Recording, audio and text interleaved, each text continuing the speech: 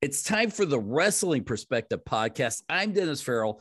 That guy next to me rocking that sweet throwback WWE shirt.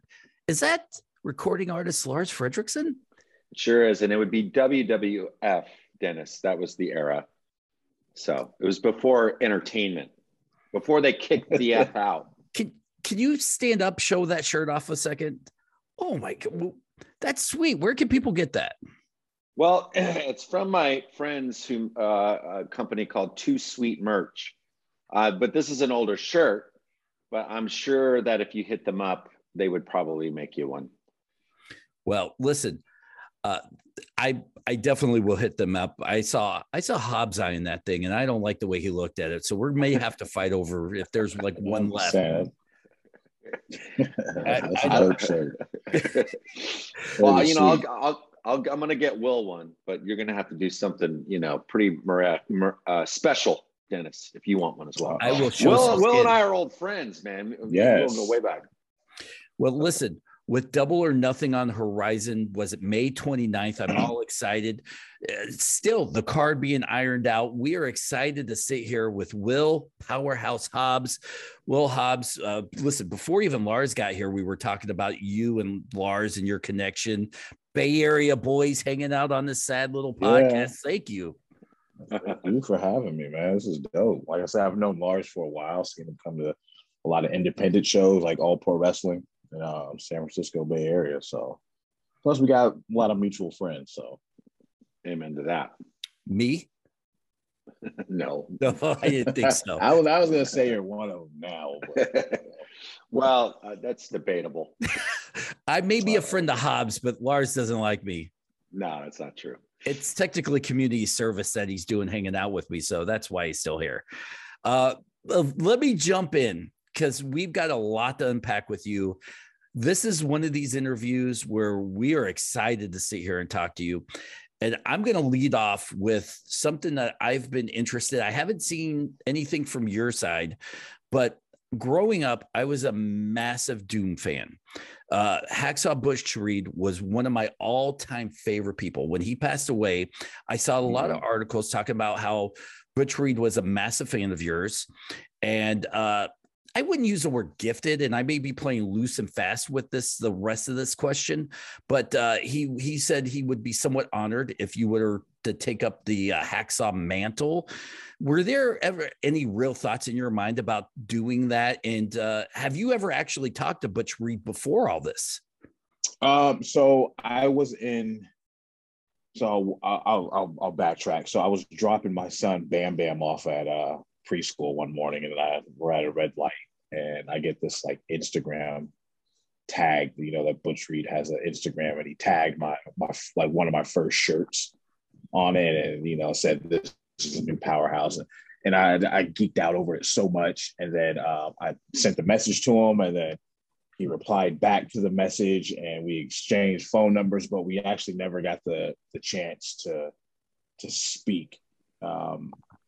We only chatted just through Instagram messaging, and you know, I was told by him that he was a huge fan, and that was an honor to me because I had the old WCW Galoob Doom figures, so that meant the world to me. And I recently just bought the Ron Simmons and the Butch Reed one at a toy convention until my daughter got a hold of it and started chewing on it. But the fact that he said he was a massive fan, that meant so much to me. And I actually found out he passed away when I was in the Dallas airport. His son sent me a heartfelt message that, you know, what his dad was unable to speak, but when he saw me in my in-ring work, you know, he smiled. So that's something that I will always hold dear to my heart. And if I ever have the opportunity to carry on the Hacksaw name, I'll do that 100%. So that's one of my goals. Well, and Butch Reed was, you know, one hell of an incredible talent. And I think you are one and the same. One of the things I wanted to know, and since we're on the topic of names, because when I used to see you on the indies, and what I was always kind of curious about, you were Will Power, right? Yeah. So you get to AEW and then there's a name change, and then there's another name change. There's Powerhouse. Well, so was this something that was this a decision made by you, or was this something that the company was saying, hey, we think you should be doing this? Well, so originally when I first came into AEW, I did that enhancement work, and I was, what you saw me as is willpower on the independent scene, and Tony came up to me. He's like, "You're such a powerhouse. We're gonna call you Powerhouse Hobbs." And he actually said he was thinking of one-word names, and one of the first names that he said was Hacksaw. And then he's like, "No," he's like, "You're a powerhouse." And so we've been rolling with that ever since. And I've mentioned to Tony a few times, if the opportunity comes up to become Hacksaw, well, it's something possibly that can happen. Well, but I don't know if you know this, but so Powerhouse is an old Bay Area hardcore band. So anytime, so there you go. But it's still all in the family. You know what I mean? Because you're a Bay Area guy, I'm a Bay Area guy. This band was, kind of invented this, Bay Area hardcore. And so every time I see that, I know maybe you didn't know, but it's almost like a triple nod. You know what I mean? Yeah. So it's dope. really cool. That's dope. I like that. We are big on the evolution of characters on this podcast. We talk about it a lot with athletes. And when you first got started out to where you are now, is this kind of where you envisioned yourself? Because as Lars said, he followed your career through the Bay Area. In my mind, I picture you showing up and you're like, Will the lawyer Hobbs. And then you're like, Will the trash man Hobbs. And then as you grow into who you are, what was the evolution from where you started to where you are now? Yeah, I just think from when I first started, is just, I'll be honest with you, I didn't know what was going on. It's just still trying to find that niche, what actually works and what suits me and my own personality, just bringing me to this character. I say that this character, Powerhouse Hobbs, it's not a character. About 99% of the time, that's me, depending on what type of mood I'm in. But just the evolution of it took me a while to find it, and I still don't even think I've scratched the surface of this character. I'm still developing things, trying things. So,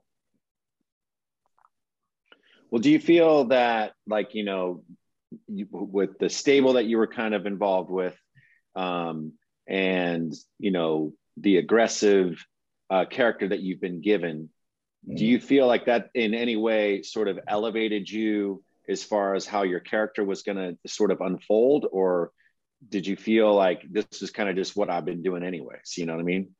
A little bit of both. I was what I'm doing now is kind of what I was doing on the independent scene a little bit, but now it's just on a bigger national, worldwide platform. And so I'm happy what I'm doing. It's me. Of course, I'm with being in Team Taz with Ricky Starks and Hook, and having Taz in our corner, it does let me add my own little personal seasoning to the mix. Watching you, I feel like you're on the cusp of being the face of this company.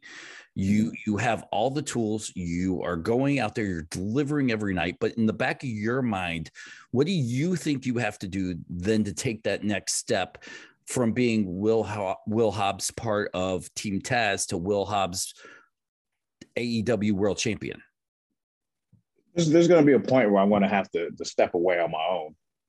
Who knows when that will happen? And, I just think that next step for me is just, I think what's going to come up for me is just, I'm just going to have to show a whole new kick-ass different style.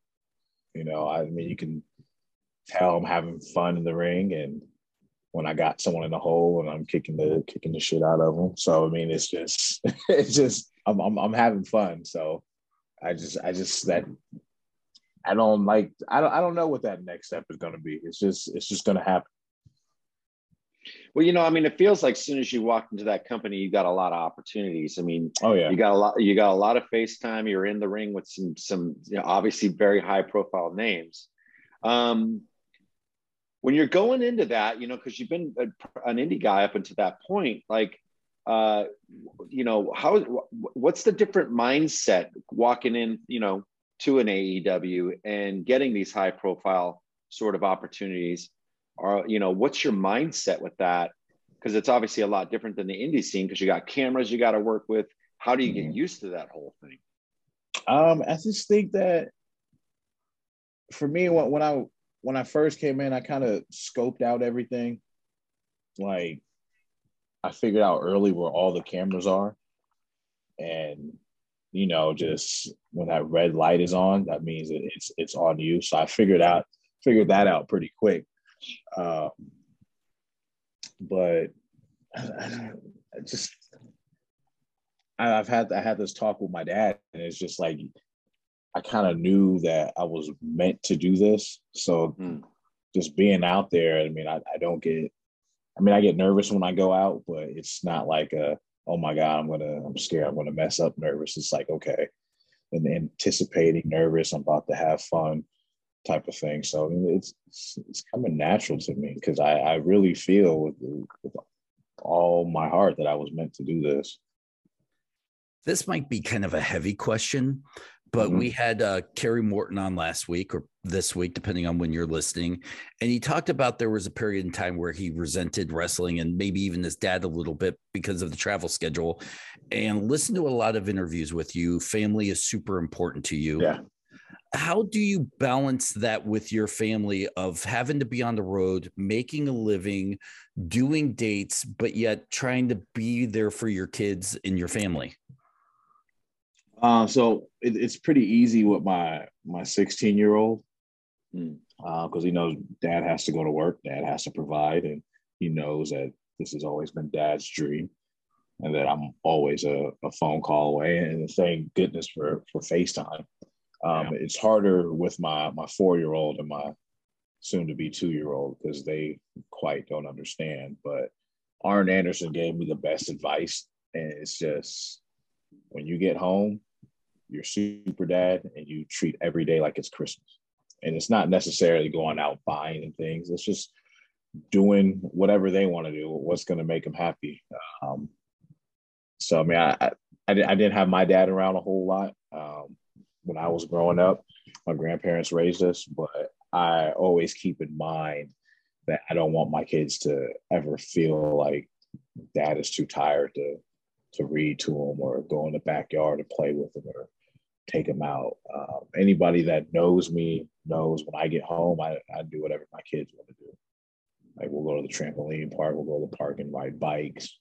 Yeah, I'm helping. I'm assistant coach of my son's t-ball team. So I mean, it takes up a lot of time. So there's not enough hours in the day, but I make it work.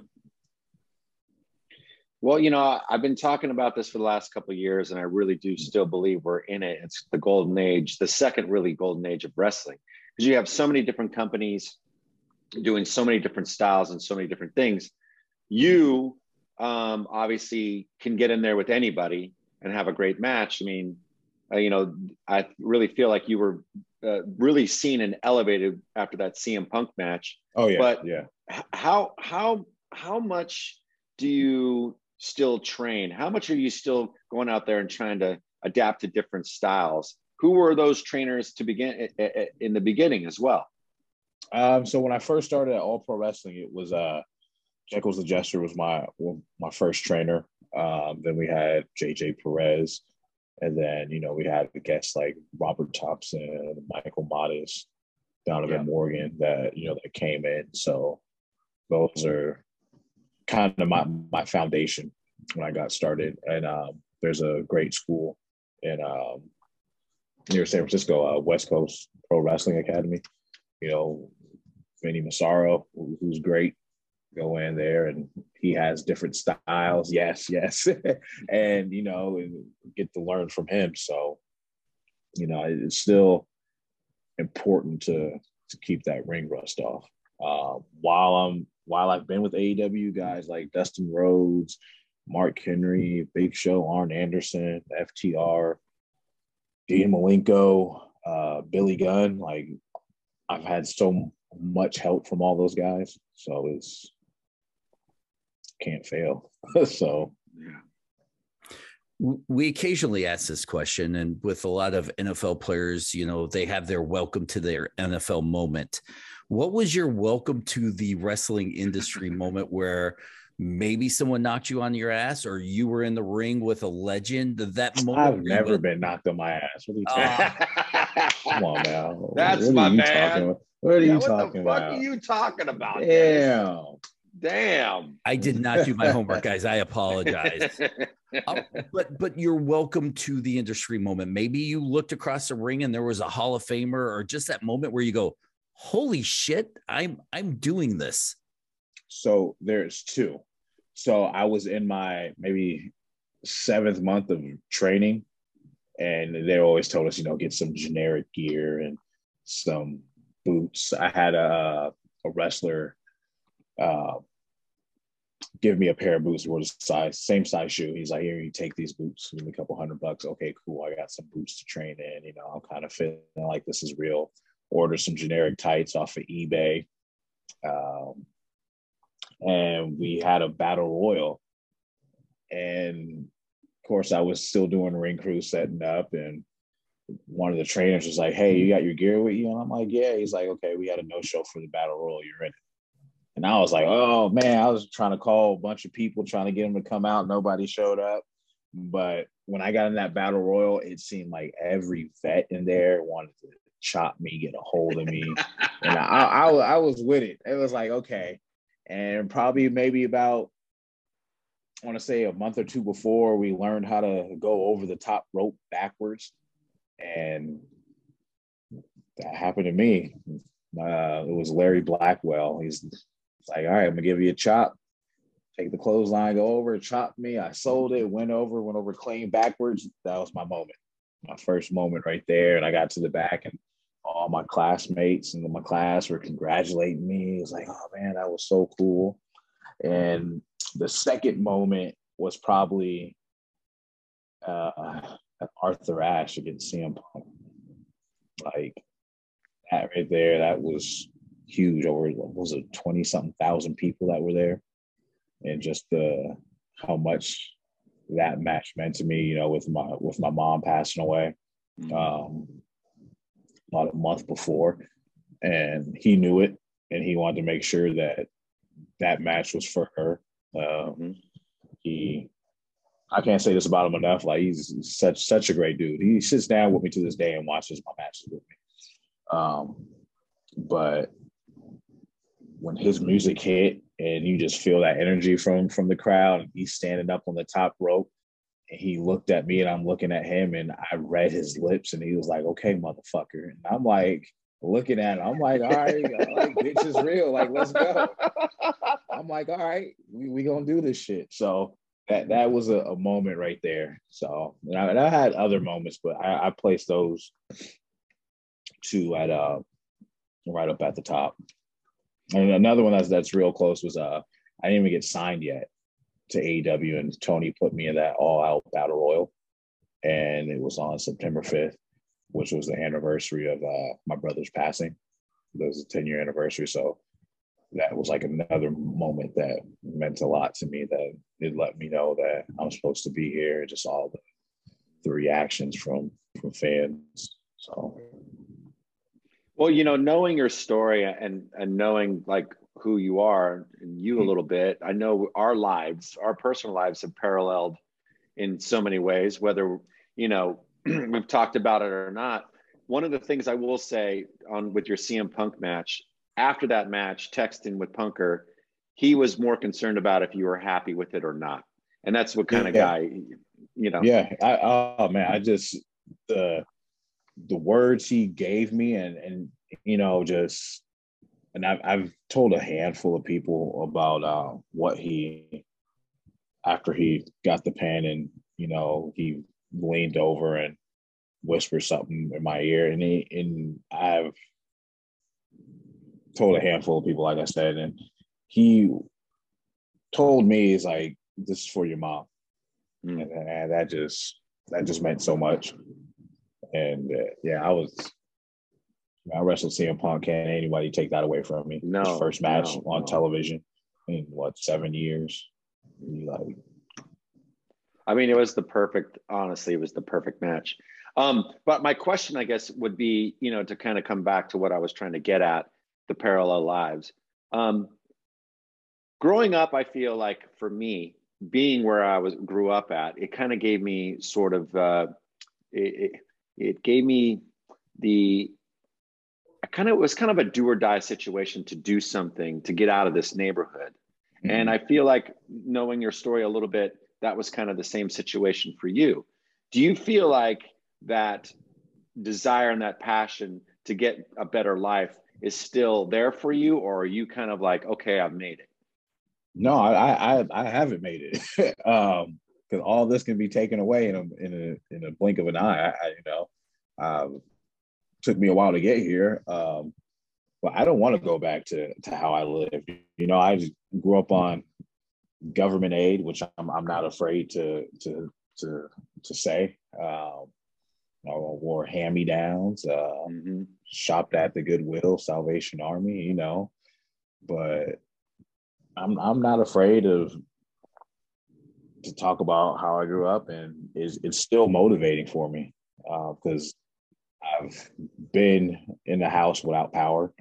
I've been in the house where we had to open up the oven to heat the house.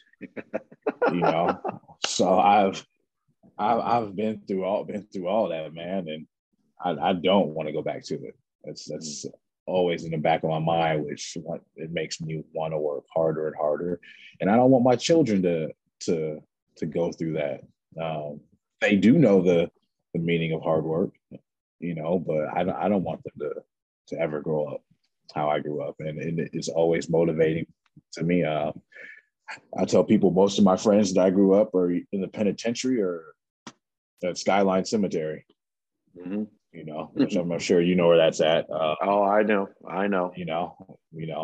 So you're either in jail or you're in the grave. So, and I had some strong-willed grandparents from a small town in Mississippi that made sure that wasn't going to happen.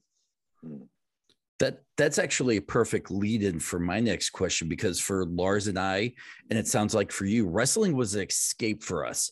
It wasn't just something we sat down and watched, but we got lost in it. And we forgot about whatever was going on outside of, for at least me, the little 13-inch black and white TV that I got to watch wrestling on.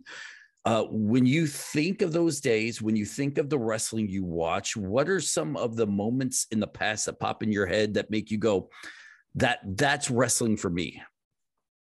So let me touch on that. So wrestling was huge in my house, like huge, because my grandparents moved from Mississippi to San Francisco, and they lived above this little like mom and pop grocery store, like right across the street from the Cow Palace. So they would always go see like Ray Stevens, Pat Patterson, Peter Maivia, Pepper Gomez. Like, it was on before I was even thought about. So they would take my dad and my aunts and uncles and cousins to matches. But when we all sat down and watched it together, we all just got sucked in it. It was something we all got hyped up about. We had dinners around pay-per-views, and we all ate breakfast together when Superstars came on, or Sundays we watched Main Event, or Saturday night. So we all watched it together. But for me, I think it might have been the first show I remember going to the Cow Palace. Like, I remember I was real young. I remember it was Brett and Yoko in a cage for the WWF title back then. And so it's just like, I knew I wanted to do something then. I would go to like some Mervyn's or the department store with my grandma, and all the clothes on the clothes rack. Like, I would take her glasses and put them on and pretend the clothes were fans and start slapping the clothes, So But it's just, man, like I remember like we had a bunch of old VHS tapes. Like my grandparents recorded all the Clash of the Champions, so I would watch that. They had copies of a lot of pay-per-views, so we always had stuff. I was watching a lot of the old stuff before I was, up to the modern stuff. Who made the biggest impression to you first watching it on TV? There was a few. Harlem Heat made an impression on me. Just how they talked. Yeah. And just my grandma was notorious for calling. If you messed up, she was notorious for calling you a sucker. She reminded me of Aunt Esther from Sanford and Son. Like, that's you would awesome. say something smart, she would say, "You better watch it, sucker." What you say to me, you sucker. So those guys, Brett, Mark Henry, the whole Nation of Domination. The Rock, Stone Cold. So there's a whole fleet of guys that made an impression on me. I think pretty much like growing up for me, like maybe every week I was trying to imitate a different wrestler. There were times I would walk around the house doing this, thinking I was Dean Malenko. I was in my own world as a kid. How do you honor that and still be unique? Because if I was a pro wrestler, which, I'm 44 and I still do all that stuff thinking I'm cool. And I don't know if being a pro, if I had the opportunity, if I could be original. You're original, but once again, you're a guy who learning about you who loves to honor the past. Do you find it hard with, I don't want to use the word gimmick infringement. Do you find it hard to be original, but yet still pay homage? No, I mean, you look at my gear now. I mean, I like the whole singlet idea came from why I switched to a singlet was to, be like Dr. Death Steve Williams. That was the reason why I got the singlet. And I'm like, okay, well, how could I pay homage to Harlem Heat through flames on my gear? How can I pay homage to Taz? I got the FTW on my back. So it's, I just throw small little bits and pieces there and, and still add my touch to it. So, but do you feel, sorry. No, go ahead. Well, I was going to ask you, because it's one of the things that I always kind of want to touch on because each wrestler has a different opinion on it. But, the creative freedom that you guys have these days, where you're able to kind of come with ideas and you're in a company that sort of, welcomes not only new ideas, but like creative ideas about, the wrestlers. Mm-hmm. Do you see yourself in a place where maybe, how do I ask this? Do you feel like you could be in any other environment and still become who you want to be? I don't know. I know with my current environment, like being with AEW, like I feel complete 100% comfortable approaching Tony Khan and be like, hey, I have this idea. And either he'll say, okay, we can give it a shot, or maybe let's not try that right now. Because I've had ideas that I gave him that we tried and it worked. And there's been times where he's like, no, let's try it this way. And I'm totally cool with that. Just I've never had a boss that will genuinely listen to my ideas and and try to understand it and try to look at it the way I'm seeing it. He's just not going to be like, no, I don't want to do that. So he's never shot anything down. And just like, I've approached someone that's huge at AEW, QT Marshall. Like I approached him with ideas like, you think this might work? And he's like, well, maybe you can do this and this to it and tweak it out. And so, that's one person that I don't want to forget that has, I want to throw that out there that's helped me out, especially like with coming up with ideas. Friend of the show, QT, by the way. We're in a new age now where wrestlers and social media and there's a balance between being Will Hobbs, the wrestler, Will Hobbs, the person. When you approach social media, what is your mindset towards it, and how do you use it to further your career? I use it to promote anything I'm doing.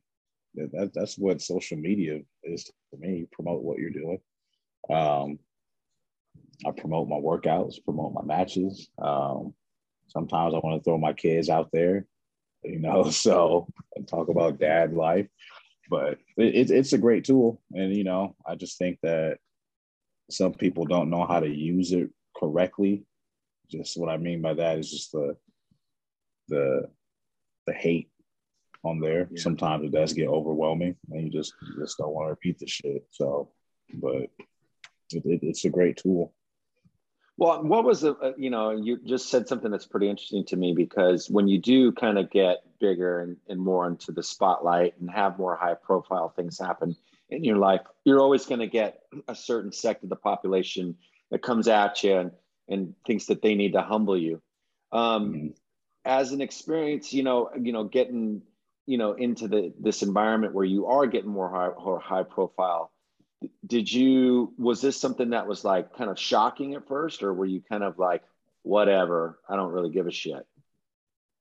It was a little bit shocking. Then it got to the point, it was like, whatever. I know what I should put and what I shouldn't put out there. I'm not going to put out something then regret it. If I'm going to put out something, I'm going to stand 100% by it. So I just think that people that are on a higher platform need to be more careful what they put out. So I kind of double check what I want to put out sometimes, Well, I'm not saying that I see a lot of negative stuff about you out there anyways. I don't think I've ever seen one. Ain't nobody cooler than me, man. I don't put out. Well, that's true. That's true. I tell the truth. I guess I'm just wondering, it's, for me, like, I just ignore it. It's kind of it's a whole different other kind of world. So it is. I mean, my grandpa always told me, he's like, not everybody's going to like what you do or what you say. And you don't got to please everybody. So if I put something out and someone doesn't like it, okay, well, block me, mute me, Well, obviously you must care about it a little bit if you want to respond to it. So, well, and there's that old saying that if you're not pissing people off, then you're doing something wrong. I digress. That's true. Dennis, your question. Well, kind of on the same lines, it seems like you're one of those few people, and I'm not on your side of things, but everything I see seems to be mostly positive about Will Hobbs. Is that something you kind of take pride in? Like, hey, listen, I go out there, and the majority of the people out there, support whether I'm a heel or a face. I go out there and I entertain. Yeah, I mean, any positive feedback, anybody's gonna feel good about. So I do feel good about it. But whatever I put out, I'm not out to please anybody. It's for me. I put out my body transformation in the past 18 months. I got a lot of hate on that shit. And it was just, okay, well, I'm proud of how I changed my body in the past 18 months, and it took off. Like I said, it pissed a lot of people off. Some people didn't like it. Oh, well. He's got way too many muscles, Lars. I'm pissed off at him now. Me too. I'm now mad. Now I'm mad at you. Hey, you get mad at me for working hard, wanting to better my career. Like, get the hell out of here. Get out of here. Just move along. Okay, so future ambitions, and I know you're a very ambitious cat. So yes, what I want to know is, where are your sights at this moment? I mean, you're with Team Taz. You're still kind of got a giant foothold there. Like, where do you go? I mean, where do you want to go? The task right now is for Ricky Starks and I to beat the living hell out of Jurassic Express and take those tag titles. That's the goal right now. But eventually I will be TNT champion. Personal goal of mine is to be the first African-American AEW world champion. And any title I get, I know how to fight, and I know what it's like to starve and struggle. And any title I get, it's going to be hell for anybody to take that away from me. But I plan on being a big name, being around for a long time. That's always has been my goal. Ever since I wanted to become a professional wrestler, like I want people to remember me. And when they say, "Oh, like who's the baddest MF," and then, like I want my name to come up. You mentioned earlier the amazing influences, whether it was on the indie scene, in AEW, and it sounds like there were a lot of fingerprints on your career that really helped to elevate you. Was there one guy, and we talked about TV, you said you sat down and watched, but from the indies to being on television is a drastic change. Was there one guy that may have set you up to say, hey, being on the indies is one thing, being in a AEW television program is totally different, and may have gave you those, I don't know, footsteps to lead you into success? I've been told that by quite a few people. Indie wrestling is different from TV wrestling. Indie wrestling, you don't really have to worry about this because there aren't a lot of cameras. Advice that has stuck out to me is you want the people in the arena to feel that emotion, or you want the people at home to cringe and do something. It's like when I did when Dante Martin went for that suicide dive and I caught him right by the throat and I threw him into the pole. I had my grandma watch that match with me, and I was just staring at her, looking out of the corner of my eye just to see her reaction. She went like that. So I want people at home to feel everything that I do in that ring. I want them to feel it.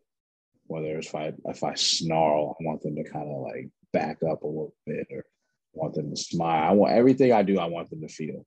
I want them to feel the pain that I'm kicking somebody's ass. Like I really want them to feel that, and I have fun doing that. And so I know the people in the arena are feeling it, but it's what about the people are watching it? So that's a goal. That was not a goal. That's my intent, I should say, when I'm in the ring. Well, psychology is a gigantic part of professional wrestling, in my opinion. Yes. And I think in professional wrestling, that is the key component. I feel like a lot of wrestlers draw from different kinds of ways, or different sorts of other forms of media, to kind of like maybe help with that psychology, whether it be movies or TV shows or other professional wrestlers. Where do you draw from? Where do you get that kind of that thing from certain movies, certain movie characters I draw from, but most of it is just from my personal experience, like growing up. A lot of the pain I went through growing up as a child, like I think of that. I think of that stuff when I'm in there. Right. It's just I don't want to go back to any of that, and I draw from my own personal experiences. Well, life. I mean, with that being said, I'm sorry, I want to piggyback. Then, has there been moments where the emotion has overcome you to a point where it becomes less of a work and more of a shoot? No, because I can control it. I think I did see a whole lot of red that match that I had with Keith Lee, like that aftermath. Like it was go. It was time to show out, and it took a lot to put him through that table. But I had to draw from somewhere. So, but I do know how to control that on and off switch. Well, because you got guys like Eddie Kingston. Sorry to keep going, but I mean this is no very interesting to me. Guys like Eddie Kingston, that there's who's been a guest on the show, who says that there's a fine line for him. He teeters on it. And at some points it goes back and forth into, a real life emotion feeling, boom, it's in the moment and it's real, to the other part where, okay, we're working here. So that was Yeah, kind I of mean, where my question was. there's kind of been moments where I thought of just so much like hurtful shit that I just kept going and going and popping a guy and popping a guy. Then you realize, okay, well, we're working. So then you got to kind of tone it down a little bit, kind of turn that dial down. Mm. It seems like a theme over the past month, maybe, especially with Vinny and now you, is Bay Area wrestling and listening to interviews, you talking about the Cow Palace, being able to wrestle there, seeing shows there. Is that like a sentimental moment? Do you kind of get sentimental at those kind of experiences because you go from a fan to now in a venue being, one of the bigger stars there, and Bay Area not getting the respect it deserves on a grander stage in wrestling coming from there? Yeah, I mean, I 2 shows I did for APW. Shout out to Marcus Mack. That he, excuse me, lined me up on those shows at the Cow Palace. Like just going there with my grandparents and just wishing that they could have been there to watch me actually perform in this building where we've seen so many matches. That's so special to me, and just being from the Bay Area, I think Bay Area wrestling doesn't get enough credit because there's been some top performers that should be well known that have came out of here. I think one of the top tag teams I've ever seen was the Reno Scum. Those guys are awesome. Can't say enough good things about those guys. Like they should be somewhere. Yeah, I'm in 100% agreement to you. And if I remember correctly, you did that super show with Cody was headlining at that time, correct? Yeah. Cody was main event in that cage match. Yep. Yeah, and I was there, and I remember just the atmosphere in there was like an old WWF, show that from the '80s. And that was because that building just breeds that history. It just breathes it, And there's pictures on the wall of Hogan and Kurt Hennig, and you think about the Bay Area, and not only the unsung heroes like a Vinny Massaro or Reno Scum or Mike Modest. I mean, Mike Modest and Donovan Morgan. When you mentioned those two guys, I mean, they were both successful in Japan and other everywhere else, but kind of here in a weird way. Yeah, I mean, Mike had it meant so much more, especially like having Pat Patterson there for that first show. Who helped like build the wrestling scene at the Cow Palace. So that topped it off. Yeah, but I guess for me, it's the Bay Area, and also the Samoans, they're all the Mission District. So how do you make your mark as a Bay Area guy? Like, I mean, how do you do it? How do you want to do it? Because I mean, honestly, you're a big guy, so you're always going to be like kind of the brute kind of, brawler type, but you move like a Bam Bam. You move you're like a cat as a big guy. So, I mean, is that something that you were consciously like going, okay, I'm a big guy, I can just clobber the dude, or I can be more like a Bam Bam? Was that more of your, what you want set out to be when you first started getting into wrestling? It was more of I'm an athlete. I can do anything. I've always been athletic, always been an athlete. I always like the combination of the big dudes that can beat the hell out of people, but still can move. I look at professional football players like linebackers. They're big as hell, but they could still run a 4.5 or 4.4 or whatever. They can move, and that's just me naturally. Like I've had people tell me just because you're 260 pounds, you can't run. Like I can outrun you, and I can still hop a fence in one leap. Like don't get it twisted. Like I'm athletic, so it's just doing my natural, like being athletic. Just doing what I'm doing. Like I think people do want to see big guys go at it, but they still want to see a big guy move. It doesn't necessarily have to do a moonsault or a hurricanrana or anything like that. It's just the explosiveness. Like you look at Brock Lesnar, how he's athletic as hell and he can just be a big brute. But once he gets up and takes that first step, it's like, okay, it makes it more impactful. It means more. Your spine buster might be the best spine buster I've seen in the last 20 Not might be. It is. You know how I know it is, because my spine buster is AA approved. That's how I know. And you can even ask him. Like AA gave me the nod, the approval. I always joked with him, like I always would grab my grandma's pillows and do the spine buster on the bed. So I've had a lot of practice, but that's always been one of my top favorite moves. Sorry to cut you off, but no, I had to correct you. You said might be, and then we ain't, See, how I perfected is with my girlfriend. I just kind of pick her up. There you go.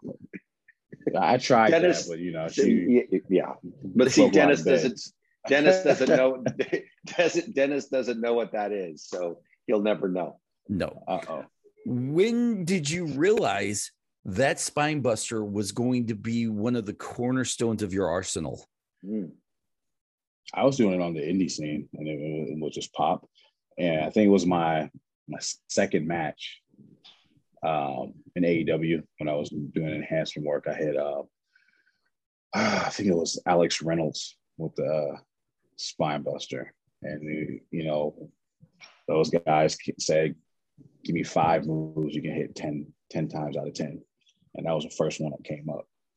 And it's just grabbing a guy, pivoting, turning, that impact. Like, when I got to the back, and, Cody and Dustin were like, that spine buster was good.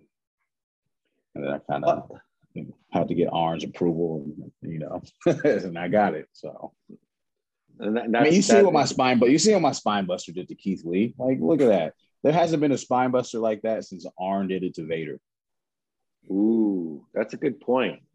Maybe that's why you got the seal of approval. But I mean, if Arn Anderson's giving you the nod, then you're doing something good. There's no question to it. Well, before I'm going to finish up my last question here, I was going to ask, the travel schedule for you now is obviously a lot different, and it's probably just going to continue to get busier and busier and busier. As we all know, the pandemic shut everything down, and now it seems like all the momentum it's picking up. You're doing signings here, you're doing this place there, you're wrestling every night, like, you're home for one day. Are you mentally prepared for this kind of travel? Yeah, I am. I think I'm getting used to it. I've always heard stories from wrestlers, how this travel schedule is. And it never shunned me away from wanting to wrestle. I mean, it comes with the territory. You want to be in this business, you're going to have to travel. It's sacrifices. So, but I do try to make it up, when I get home, and you got to make sure you have a good support system. Yeah. So, I mean, it's not just me, it's everything at home, that, the foundation that keeps everything grounded. Are you ready to play the game? I'm so, well, just so you know, we've done this game now. I think I heard you won like the last 20 something games in a row. That's what little birdie told me. Oh, okay. Well, I'm pretty good at this. But I do have a question for you, just to help me and Dennis out. Yes. Are you consuming your TV shows through like a cable, direct TV kind of thing, or are you kind of more of a streamer? I'm more of a streamer. I don't have cable. I mean, closest thing I got to cable is maybe Sling TV or Hulu Live. Okay, understood. For the most part, I'm Amazon Prime kind of guy. Okay. All right. Well, it's time for the hottest game in all of wrestling podcast history. It's What Is Will Hobbs Watching? Will Hobbs, there's 3 rounds. We guess what you are currently watching. We say within a week or two of it. If you finish the series and you're like 2 weeks out, it still kind of falls within it. you know, a month out doesn't really count. And you hand out points if the closer we are to what you're watching. Like if you're currently watching, we hit it, it's 1 full point. If you finished it a week or so ago, it's kind of a half point. You get to decide. Home field advantage. Fredrickson, you're up. Well, you know what? I'm gonna divert the home field advantage to you, Dennis, because we're both Bay Area guys. So it's kind of like, you know, you're the visitors, you get to bat first. Well, I'm going to go out on a limb. You threw out Amazon Prime. My first guess, Jack Reacher. No. God damn it. Well, see, I'm gonna. Can I give you guys like a little hint? I watch. After I guess. I watch a lot of old shows. Like I like to. Okay. I go to the past and reminisce a little bit. All right, but you know, I was gonna, you know, maybe I'll say where my mind was going till a little bit later. So I'm gonna, if you're more of an old show guy, then I'm gonna say you're watching The Simpsons. No. Okay. Yeah. We get really competitive. Like we are oddly competitive at this game. I'm going to take my round number 2 guess. Throwback Martin. Yeah. Whoa! That's a full point. Anybody knows me like that. That's my show. Like Martin, like that's. Yeah, that's wait, you got hold on. Were you guys talking about this before? Come on, don't do this to me, Will. No, all right. I swear. All right, old shows. Well, you know, I'm gonna. This is gonna be kind of like my my sort of life preserver. You know, ask a friend. I feel because you have small children at home, you might be watching some children's program. Am I getting okay? So I'm going to say you're watching some Paw Patrol. Yes, every night. Every night. Every night. All right, I'm on the thread here. Point. Because now I feel like I have to go with the obvious kid show just to keep up. Now I'm playing defense here, Will. I'm on a losing streak. I need a win here. I don't feel confident with another throwback show. I don't feel confident that you're watching anything current that I could guess. I'm going to steal from his idea, and I'm going to say Mickey Mouse Funhouse. No. God damn it. All right. So, Will, since this is the time where I can take this one home and get the 3, there's no current TV shows that you're watching at all. Not that I've been consistently watching. Because all I need is a half a point. And the reason why I'm going to go with this next TV show I'm going to ask is because of the Bay Area connection. Because of a guy that, you know, a lot of people don't really know. Well, maybe they do, maybe they don't, but they always think of him from Florida. But I'm going to say Young Rock, the Rock Show. I just finished. I just caught up on the last episode. I just caught up on that. I just caught up on that. That's the show my family and I we watched. Like we got caught up on that. Well, you know, I mean, thanks for the win. I appreciate it. But I just want to let everybody know. I mean, I don't think a lot of people know that he was a Bay Area guy, born and raised in San Jose. I know that. I know that from Roland Alexander, because Roland Alexander, you know, founder of APW, used to tell us how he used to babysit young Dewey. But back to this game. If you were going to get this wrong, I was going to throw out a show that I'm watching that at the time WWF used to promote on the USA Network.